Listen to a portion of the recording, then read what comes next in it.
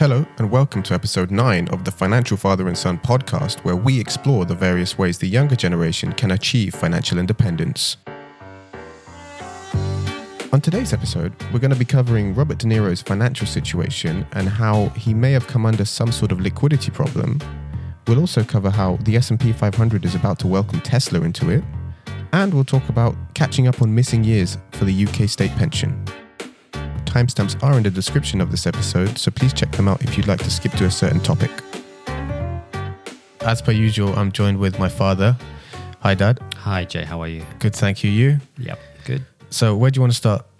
The last time we had a chat, we talked about pension in general, but I think there is a very specific process for... Now, I'm talking about the UK market.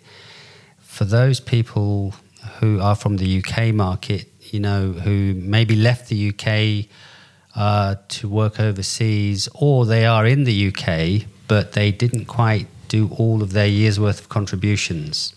Remember, national insurance, it's a small subscription that they take from your pay packet. Now, so what happens is if, life gets busy and everything, and in our case, we've been out of the UK for over a decade. So this is a few years ago I investigated this, and I didn't realize that I'd missed, 10 years of payments. And then, so that there is and it was really difficult. And I have to say, to figure out how do I catch up, it was so confusing, so much information, rules, because you go on HMRC website and it's a minefield. So if I can just explain it to the audience real quick, the kind of very quick few steps that you can take. And the reason for this is because, look, you're going to get a state pension when you're 67, 68, and it is worth some money. So just to underline the fact that when I first did all this, the state pension was about $160 a week. Pounds. It's now $175. Yeah. Okay. And so back when I was looking at this worked out to be like a annual pension of $5,200. Yeah. With our 25x rule. So imagine that's you and your wife. That's about 10,000. So that it's a fund value of about 200,000. Just before you begin the breakdown, is there a penalty for repaying your missing years? Like, do you pay more if you have to, repay 10 years of missing years versus if you just paid those 10 years as the years went by? There can be if you don't follow the conditions, because they apply certain strict conditions. And if you missed that important information, they'll end up asking you to pay 3 or 4 times more per week to catch up. So just to recap, when I looked at what is the pension value today, state pension, it's now $175 a week. So multiply that by 52, times that by 2, it's a maximum household income of $18,200. Now, that doesn't mean that you'll automatically qualify for the full state pension, because you've got to do the full 36 years of contributions. Yeah. And I started the conversation by saying I had some missing years. So you contacted HMRC, you called them up? I called them up, but I'm saying that right now this is an implied value, a fund value of $455,000 for a couple. And the math of that is, as my dad said, 9,100 would be your individual full state pension, times that by 2 because you've got a husband and wife, which is 18,200, and then times that by 25 if we're considering the 25x or 4% rule. Yes, of the full theoretical state pension now. Yeah. And you get $455,000. So it means you don't want to dismiss this. We talked about index funds and doing your own system before, and because, you may want to not work all the way up to 67, 68, 70, but this is still valuable. This is still like almost free money. Now, let me explain the process. So what you have to do first is you have to log in to the HMRC website. So you get your unique username, password. You've got to put in your national insurance number and all that. the next thing to do then is you see what information is listed on the HMRC website, and it actually shows you how many years you've contributed and what your possible pension could be. That is only an indication. You're then supposed to phone up it's called the UK Department Works and Pensions Future Pensions Team. That's a very specialised unit. There is a telephone number for them. You phone them up, and then what you do is you have to make a appointment, and they don't call you back for a good 1 month or 2 months later. They are so busy. And I had to wait and be very patient. So then a couple of months go by, they phone you up, and by then they've done a complete kind of background on yourself, on your wife. What did you pay? What's how many missing years you have, and what's the implied value? And then they go through the process of saying, well, look, if you want to catch up on those missing payments, you have to pay according to Class 2 or Class 3 national insurance contributions. So when you were working, if you were paying, say, Class 2, at that time that I phoned them, it was £150 a year. It's about £3 a week. But Class 3 is £740 a week. This was a few years ago data. So this is the contributions you make so that you get a state pension? To catch up. So let's say I have 10 missing years. If I pay 10 years worth of Class 2, that's £1,400. If I pay, 10 years worth of Class 3, that's £7,400. Wow. It'll be more now. Yeah. But what they say on the phone is, you can pay Class 3. And then you have to kind of say, no, but hang on, I think I qualify for Class 2 because when I left the UK, I was working. Yeah. If you left the UK but you were, say, self-employed, or I think, you weren't working and then you went to live somewhere, I think you automatically, they put you down as Class 3. So, but imagine the people who did leave the UK, who were working, and then who wanted to do pensions catch-up, and by mistake, they end up paying Class 3. They end up paying for every missing year, £700, £800 a year. I ended up paying £150 a year for every missing year. Cheap, not cheap, but it's less than I thought you'd have to pay for missing years.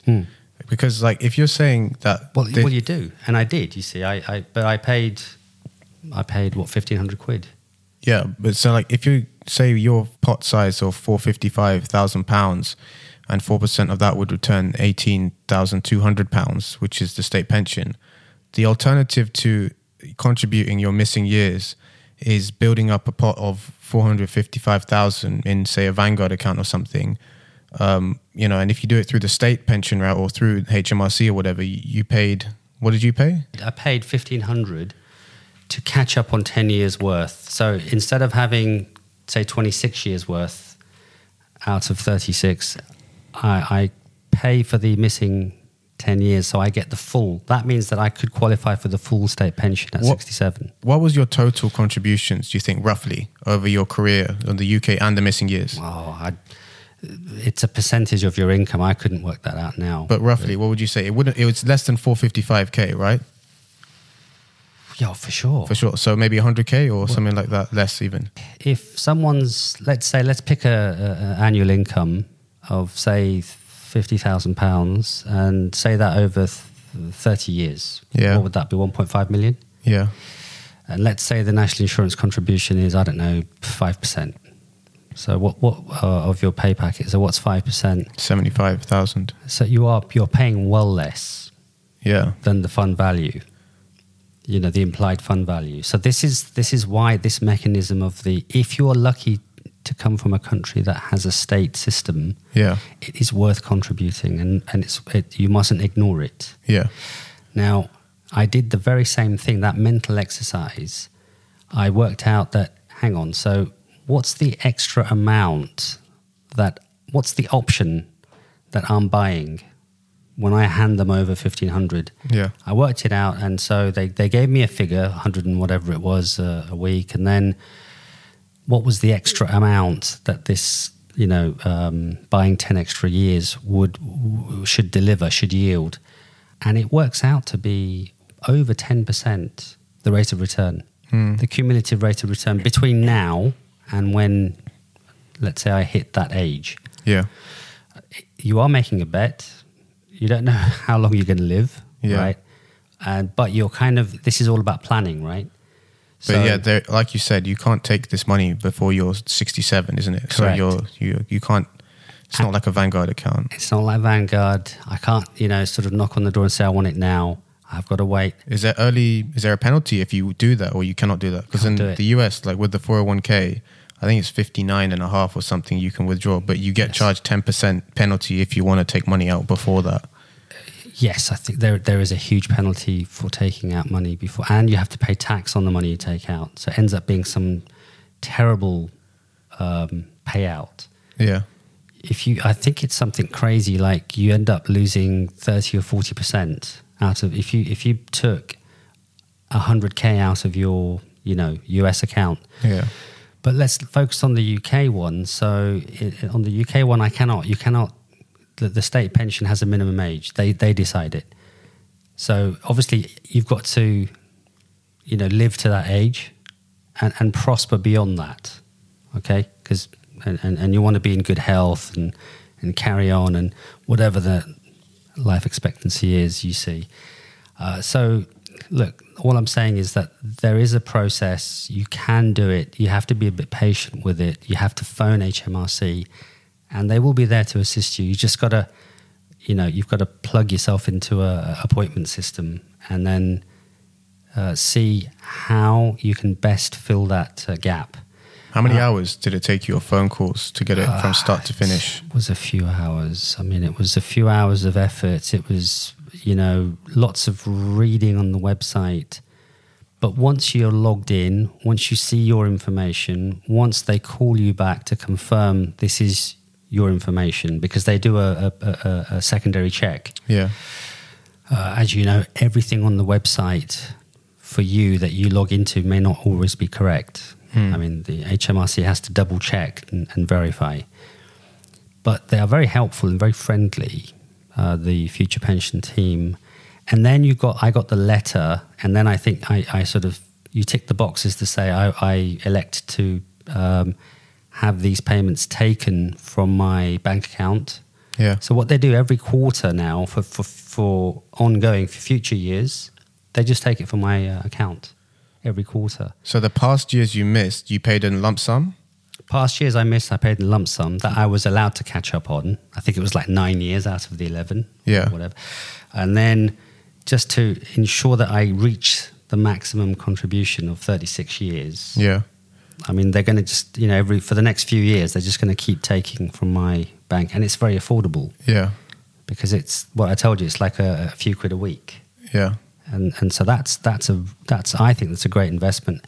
I did work it out. It ends up being between 10 and 15% compound interest or compound return. But then it all depends on how long you live. Because if you only live, a year after your pension starts, then you've made all those contributions for 1 year of pension payout. Yeah, that's right. I mean, look, you're making a bet. It's everything's an option. Yeah. I mean, nothing's certain in life. So. The best you can do is plan, right? So, yeah. I mean, that's why we're here. When was the state pension age when you were growing up, when you were starting your career? Because now you can start taking your pension when you're 67, right? But maybe 20 years ago, what was it? Well, I think it was 60 years old. Okay. So do you think in the next 20 years it's going to go up to 70s or something like that? Well, this is how you make sure that the pot or the claims for state pension remain affordable, inverted commas, because when you get too many people making claims, that's real money that is being put into people's accounts. And where does that come from? It doesn't come. The government doesn't have this investment fund. The government's taking money from where? From the people who are working, from companies who are working. It all goes into one big tax pot. Yeah. And then they've got to sort of divvy it up, you see. So now if you get more and more aging population, obviously the demand for pension payments goes up. So how can you adjust for that? Well, you just keep increasing the age. Yeah. And they've done that. I mean, for women now it's 65, I think, or maybe it's aligned with. I mean, I haven't looked at the details. You know, all I know is that how can I optimize this? You know, and but this isn't to say that just rely on the state pension. This is to say this is like an extra. It's like an not easy way, but a cheap kind of way to get a bit more income when you're older. But still do the Vanguard and the private pension. You build yourself properties or whatever. If you want to retire early, unless you say, okay, yeah, I want to retire at 70 or 80, whenever the government allows me to. Yeah. Look, the old school there was nothing else but the state pension. Okay, but I think for the later generations, they got all these options and choices, and they ended up, you know, working overseas. Then you end up kind of losing track of what you were entitled to in your home market. Also, I think I remember at work for the different jobs I did, they would say, do you want to be enrolled out of state earnings related pension, or do you want to, you know, stay enrolled? And so you can never remember what box you ticked. So many things. But I think it's worth it. I think this all goes back to, you know, do an audit, you know, figure out what it is, you know, your income, your outgoing, your assets, your liabilities. You've got to know where you are. And you've got to know where you are in terms of your investment funds, you know, the things that are going to give you an income. If you don't have that idea, you're just going to assume that your plan is to just keep working, you know, that default option, which I've mentioned before. Anyway, look, that's just to catch up on that previous topic, which we did discuss. All right, so next let's talk about something that was in the news recently, personal finance related, which is about Robert De Niro and his lawyers saying he's come under some sort of financial strain. And obviously this kind of struck headlines in the personal finance world. It was all over Twitter. A few people saying, oh, he's bankrupt, he ain't got money. But it was his lawyer that said something. His lawyer said, look, to the judge, Mr. De Niro doesn't have cash. Yeah, that was the thing. He didn't have the money. And he had to pay investors $500,000. I don't know what. Do you know which investors was it for? Was it for the restaurants? Restaurants, yeah. Because obviously with COVID, they've had to shut them, haven't they? Or they did shut them. Yeah. It says Nobu made a $3 million loss in April and 1.8 or 1.9 million in May loss. So it seems like it's more of a liquidity problem than a bankruptcy problem. It's a narrative to explain to the court that, you know, we can't increase this request from 50 to 100 because of X, Y, and Z. And the question is, I don't know what the loss means. I mean, does it literally mean you kept all your staff, you didn't furlough them, but you're paying rent on the real estate, and you're paying, you know, fixed costs and so on for the restaurants? Because Nobu's a very high-end restaurant, so they're going to have locations in like central London, in New York, and like right in the most expensive areas. I think Tokyo as well. Yeah, he's got a few. It's everywhere. It's globally everywhere. Yeah. I think even, you know, Middle East and everywhere. So another thing in the article, it says he'll be lucky to make $7.5 million a year, which shows that no matter how much you make, it's about how much you're spending, isn't it? How much you keep. Yeah, if you spend all of that, you've got nothing. You've not built anything. Yeah. I mean, and what if you spent more than 7.5 million? I mean, 7.5 million sounds great, but it depends who you're talking to.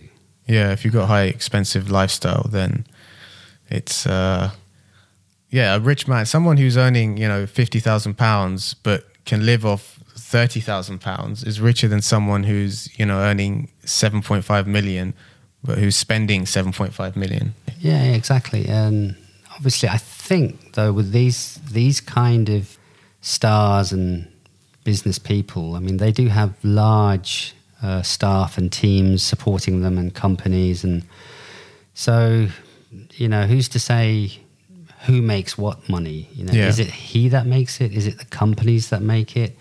You know, I mean, when you write a check to Nobu, I don't think you're writing a check to Robert De Niro.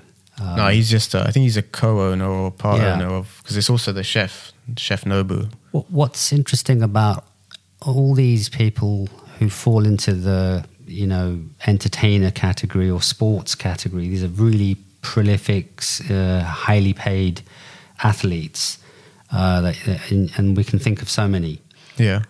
that they make so much money, but from time to time you hear of some of them having sort of financial difficulties, and then also when they retire, when they stop, acting, or when they stop playing football, or their main sport, then their income dries up, but they've got nothing left over, and you wonder, where did it all go? What happened? I mean, and that's I think that's very difficult. There's so many public cases of this, and you do wonder, can they not be taught this? Can they not be given some kind of insight into why it's so important to? I think they are control? nowadays. Like the younger, I was reading in the NBA, a lot of the younger guys who are on, big amounts of money, they're not used to that large amount of money, but they are giving financial help. I don't know if it's the NBA who provide it, or other stars, like of the older generation NBA stars who are helping these younger guys, with their finances, not spending it all straight away and building something up. Yeah, that's right. And I think same with the UK Premier League. Do those athletes, do they have people coming in and giving them a kind of weekly or quarterly, seminar or lecture? Because it can't just be one time.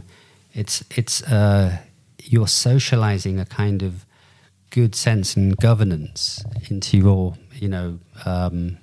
daily life. Yeah. And this then gives them the tools to decide how to manage their money, where to put the money, what's an investment. Because sometimes also they put their money into crazy schemes because they get persuaded.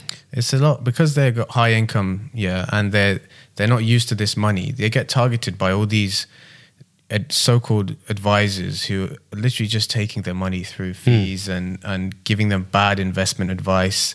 So it is a bit scary in that sense. But then it's not like the money's being lost in the system and the economy. It's just a wealth transfer, isn't it? It's a wealth transfer, yeah, absolutely right. It's just like they say about the stock market is a wealth transfer from the impatient to the patient. That's why we do index funds. Yeah, that's right. There's going to be people out there. They're going to, they're like sharks. They are going for who's got the money.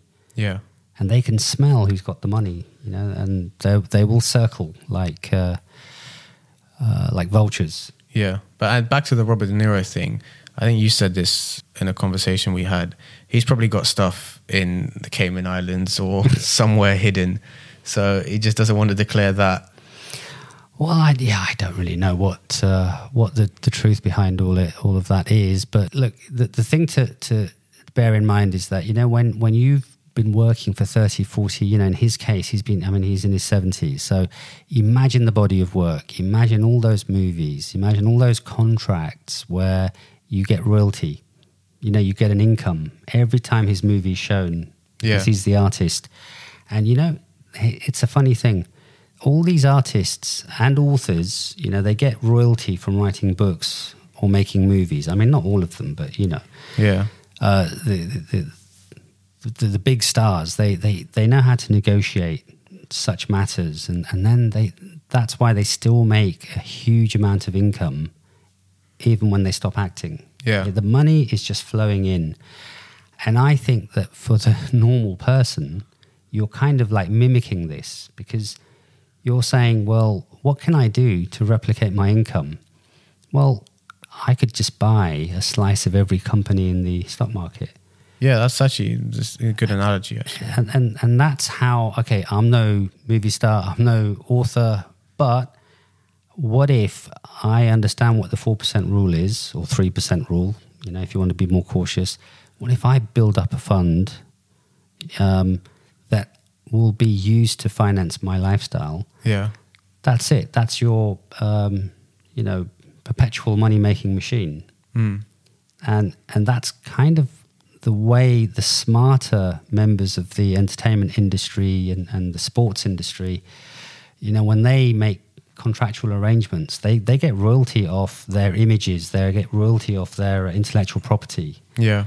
Or with movies, they'll get royalty every time a movie is shown, or obviously the pop stars, singers and whatnot.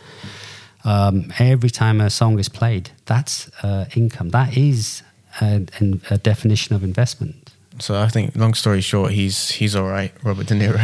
He'll be fine. He'll be fine. I think he'll be fine. Like I said, when I look at stories like this, I just go immediately to the credit card limit request of going from $50,000 to $100,000 a month, and I just think, how can a single person spend that much in a month? I just think that's... But that's from our point of view. Like, people when you're in that circle or those circles, you're going to have some big expenses, security... Mansion, lifestyle creeps. Maybe it is a bit of keeping up with the bodyguard, Joneses. What can you do? Gardeners. It's a different lifestyle. Cooks. Yeah, and that's all those trappings go with the bigger the house, the bigger the traps. I mean, that's why we said in one of our earlier episodes that your main house it's not an investment. It's a liability. You've got to support that house. Yeah. Finally, let's touch on the kind of trending topic which was happening over the last couple of days, which is Tesla about to enter the S&P 500. I guess at the next quarterly meeting with Standard & Poor's or whoever really decides. What's your take on that? What do you think of that? Because we were talking about Tesla a few months ago and even last year, we were looking at the price of Tesla at $300 a share. And back then we were saying, it's a bit too expensive still. Should be buying. And what is it now, 1,600? 1,600. I mean, that's just crazy. Look, I mean, it sounds great. And if you could go back in time, but you can't. And that's the problem with hindsight. So what you do is you say, well, I'm a defensive investor. That's why I buy index funds. If Tesla makes it into the S&P, great. I'll end up, that'll be one of the companies I own. I think, we have, nearly 10,000 companies in our 8 funds. So 10,000 companies globally. And probably we do own Tesla somewhere. Yeah. Because it might not be in the top 500, but it might be in the Russell 1000 or the Russell 2000 or whatever. So the way to look at this kind of news is maybe not to react and just realize that whatever companies go into the index or drop out of the index, I'm not really affected. And from a speculative point of view, obviously we don't promote speculation, but I just can't see Tesla holding its value it's at now. Like it's not on every, checklist for a solid investment. It doesn't meet that criteria. What was the market cap you said earlier? It's like 295 billion or whatever. And like the PE ratio is like, I think they just reported profits yesterday or a couple of days ago. And the PE ratio is like thousands. That's, and then for anyone that doesn't know, from what Ben Graham says in The Intelligent Investor, anything above 20 for a PE ratio is a bit expensive. It's not providing any income to investors yet, Tesla. So it's the price earnings ratio. So you take the price is the market value of the company. Or just it's per share. So 1,600 divided by earnings per share. Okay. Divided by earnings per share. It's also the same thing, I suppose, as if you take the price times the number of shares divided by the... Yeah, it's all the same thing. Same thing. Now, that's interesting you say about Ben Graham because, I'm still reading the John Bogle book and it talks about, data that goes for 100-year period. Yeah. And he says, it oscillates, price earnings ratio. And the price earnings ratio, this is just the higher the PE is a reflection of what people are willing to pay for a stock. Yeah.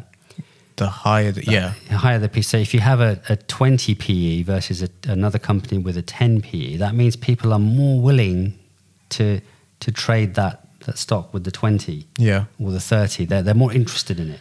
Yeah. And that's speculation. But when you then go deep into the 100 years worth of data, and according to Bogle, that for 100 years the annual return of companies, so this is the dividends and income, amounts to 9%. And then there's another chart that shows speculative activity impact on share prices. And when you average that out for 100 years, it's 0.5%.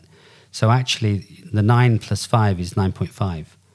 Yeah. And so 9.5 is the market performance on average for 100 years.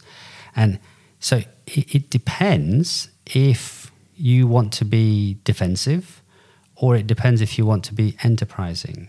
And there's nothing wrong with either. It's just that if you're defensive, then you're more going down the rabbit hole of index funds. Yeah. It's passive.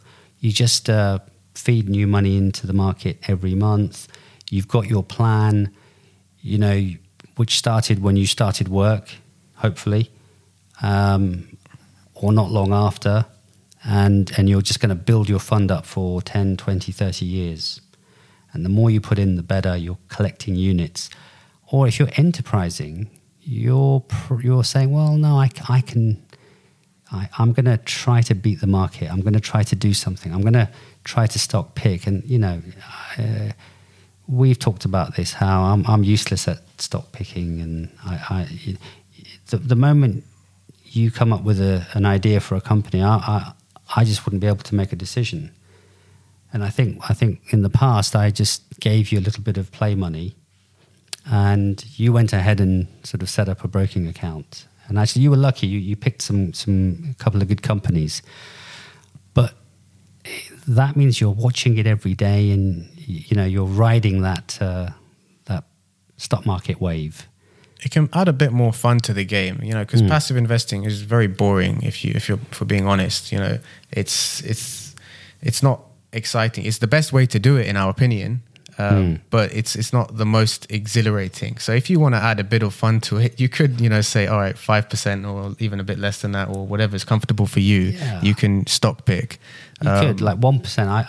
I'd look at my whole wealth and say, yeah, I'm willing to, drop 1% into this sort of enterprising aspect of it. But because it can be fun because I do remember doing that. Obviously, it's not on your side to win because you're betting your money in a few companies or whatever. But it adds a bit of fun to the game, and it's not too difficult really to pick a company that's good. If their PE ratio is not crazy high. If they're a solid company, if they're kind of undisruptible and there's high barriers to entry in the industry, then you've got a kind of sound company. But then most of your money, we'd say, put it into just index funds because it automatically rebalances. You've always got the best companies, and over time you will win against the person who's, continuously picking and changing their mind because they have to pay transaction fees. They have to, trust that they are right, which is wrong most of the times, or which they are wrong most of the times, and that's just a way of trading. That's just what happens. Well, this is from the same book. He said that index funds, or the benchmark, 96% of all fund managers or all funds in that medium term or long, whatever the time period was, ended up falling short of the benchmark. Of like the S&P or the market. So you would have just been better off with an index fund that had, I think Vanguard in the UK, it's like 0.07%. And I think in America, it's even cheaper, 0.04%. And on that point of the managed funds, you're saying that they don't beat the market, yeah? That's only for a certain number of years of data, because what these funds do, these hedge funds that lose money, they'll just change their name or close the fund down, and then the fund manager will go and start a new one. So there's no, that track record of that fund manager is just restarted again. So you're not even seeing a full accurate view of how he's doing and how they're managing, how their management of, buying and selling companies is doing over, a longer period of time of what you'd have in the market, say 30, 40 years. Yeah, look, and I said 96% of the time. Apparently, that means 4% of funds did beat the benchmark. But how are you going to pick 4%? How are you going to pick 4? And Bogle said that the premium that you were betting on average, was 0.6%. So now you just do a simple weighted average. All right, just imagine. What do you mean the premium? The extra premium over the benchmark that you earned by betting with an active fund manager. Yeah. So now we just do an expected value. It's 96% times 9.5%, which is the market. Yeah.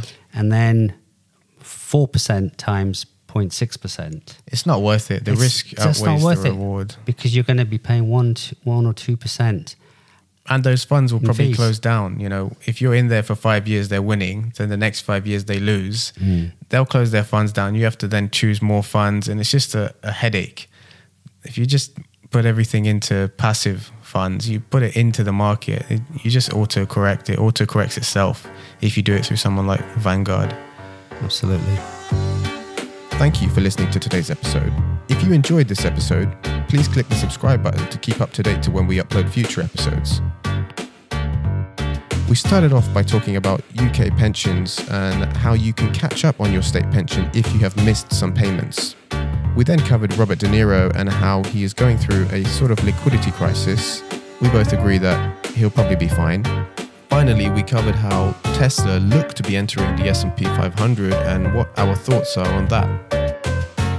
You've been listening to The Financial Father and Son, where we explore the various ways the younger generation can achieve financial independence. Take care, guys.